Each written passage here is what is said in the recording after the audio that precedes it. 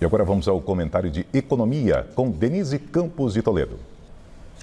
Os analistas de mercado ainda questionam as medidas anunciadas ontem pela equipe econômica para reduzir o rombo das contas públicas em 2023. Se cobrou muito o fato de focar em aumento de receita de tributos em vez de cortes de gastos, o que preocupa até pelo impacto na atividade. A Fiesp, em nota assinada pelo presidente Josué Gomes da Silva, ressaltou que a melhora do resultado fiscal não pode estar ancorada majoritariamente no aumento de receitas, tendo o Brasil uma das maiores cargas tributárias do mundo, arcando a indústria com a parcela mais significativa do total de impostos. Já o presidente da FEBRABAN, a Federação dos Bancos, elogiou o fato de as medidas estarem na direção correta para conter o rombo das contas públicas, que, se vier a ocorrer de fato, já será muito positivo.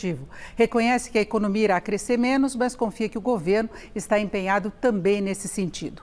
A preocupação em reduzir o déficit primário de 2,3% para 1% ou menos do PIB também foi bem recebida por representantes de instituições financeiras que se reuniram hoje com Fernando Haddad e com o secretário executivo da Fazenda, Gabriel Galípolo. Mansueto Almeida, ex-secretário do Tesouro, economista do BTG Pactual, por exemplo, ressaltou que o pacote, mais as medidas esperadas do Congresso, reoneração da gasolina, reforma tributária e o arcabouço fiscal serão importantes para reduzir o risco Brasil.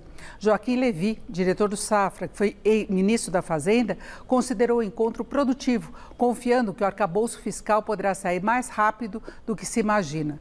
De qualquer modo, mesmo que o pacote de medidas gere perspectivas melhores do lado fiscal, persiste sim a preocupação com o desempenho da economia.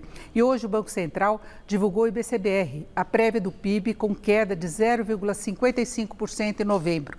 Foi o quarto mês seguido de recuo, com revisão para pior dos dados anteriores. Foi o pior desempenho desde agosto, quando o índice caiu 1,2%. E agora superou as previsões que estavam na média em menos 0,2%. A variação negativa era prevista diante dos dados negativos da indústria e de vendas do comércio no mês, com instabilidade de serviços. No acumulado em 12 meses até novembro, o IBCBR registrou expansão de 3,15%.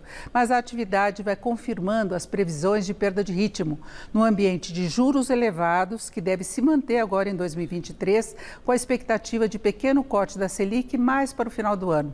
Num cenário de desaceleração também da economia global, portanto, não está fora do radar até o risco de alguma retração da economia local.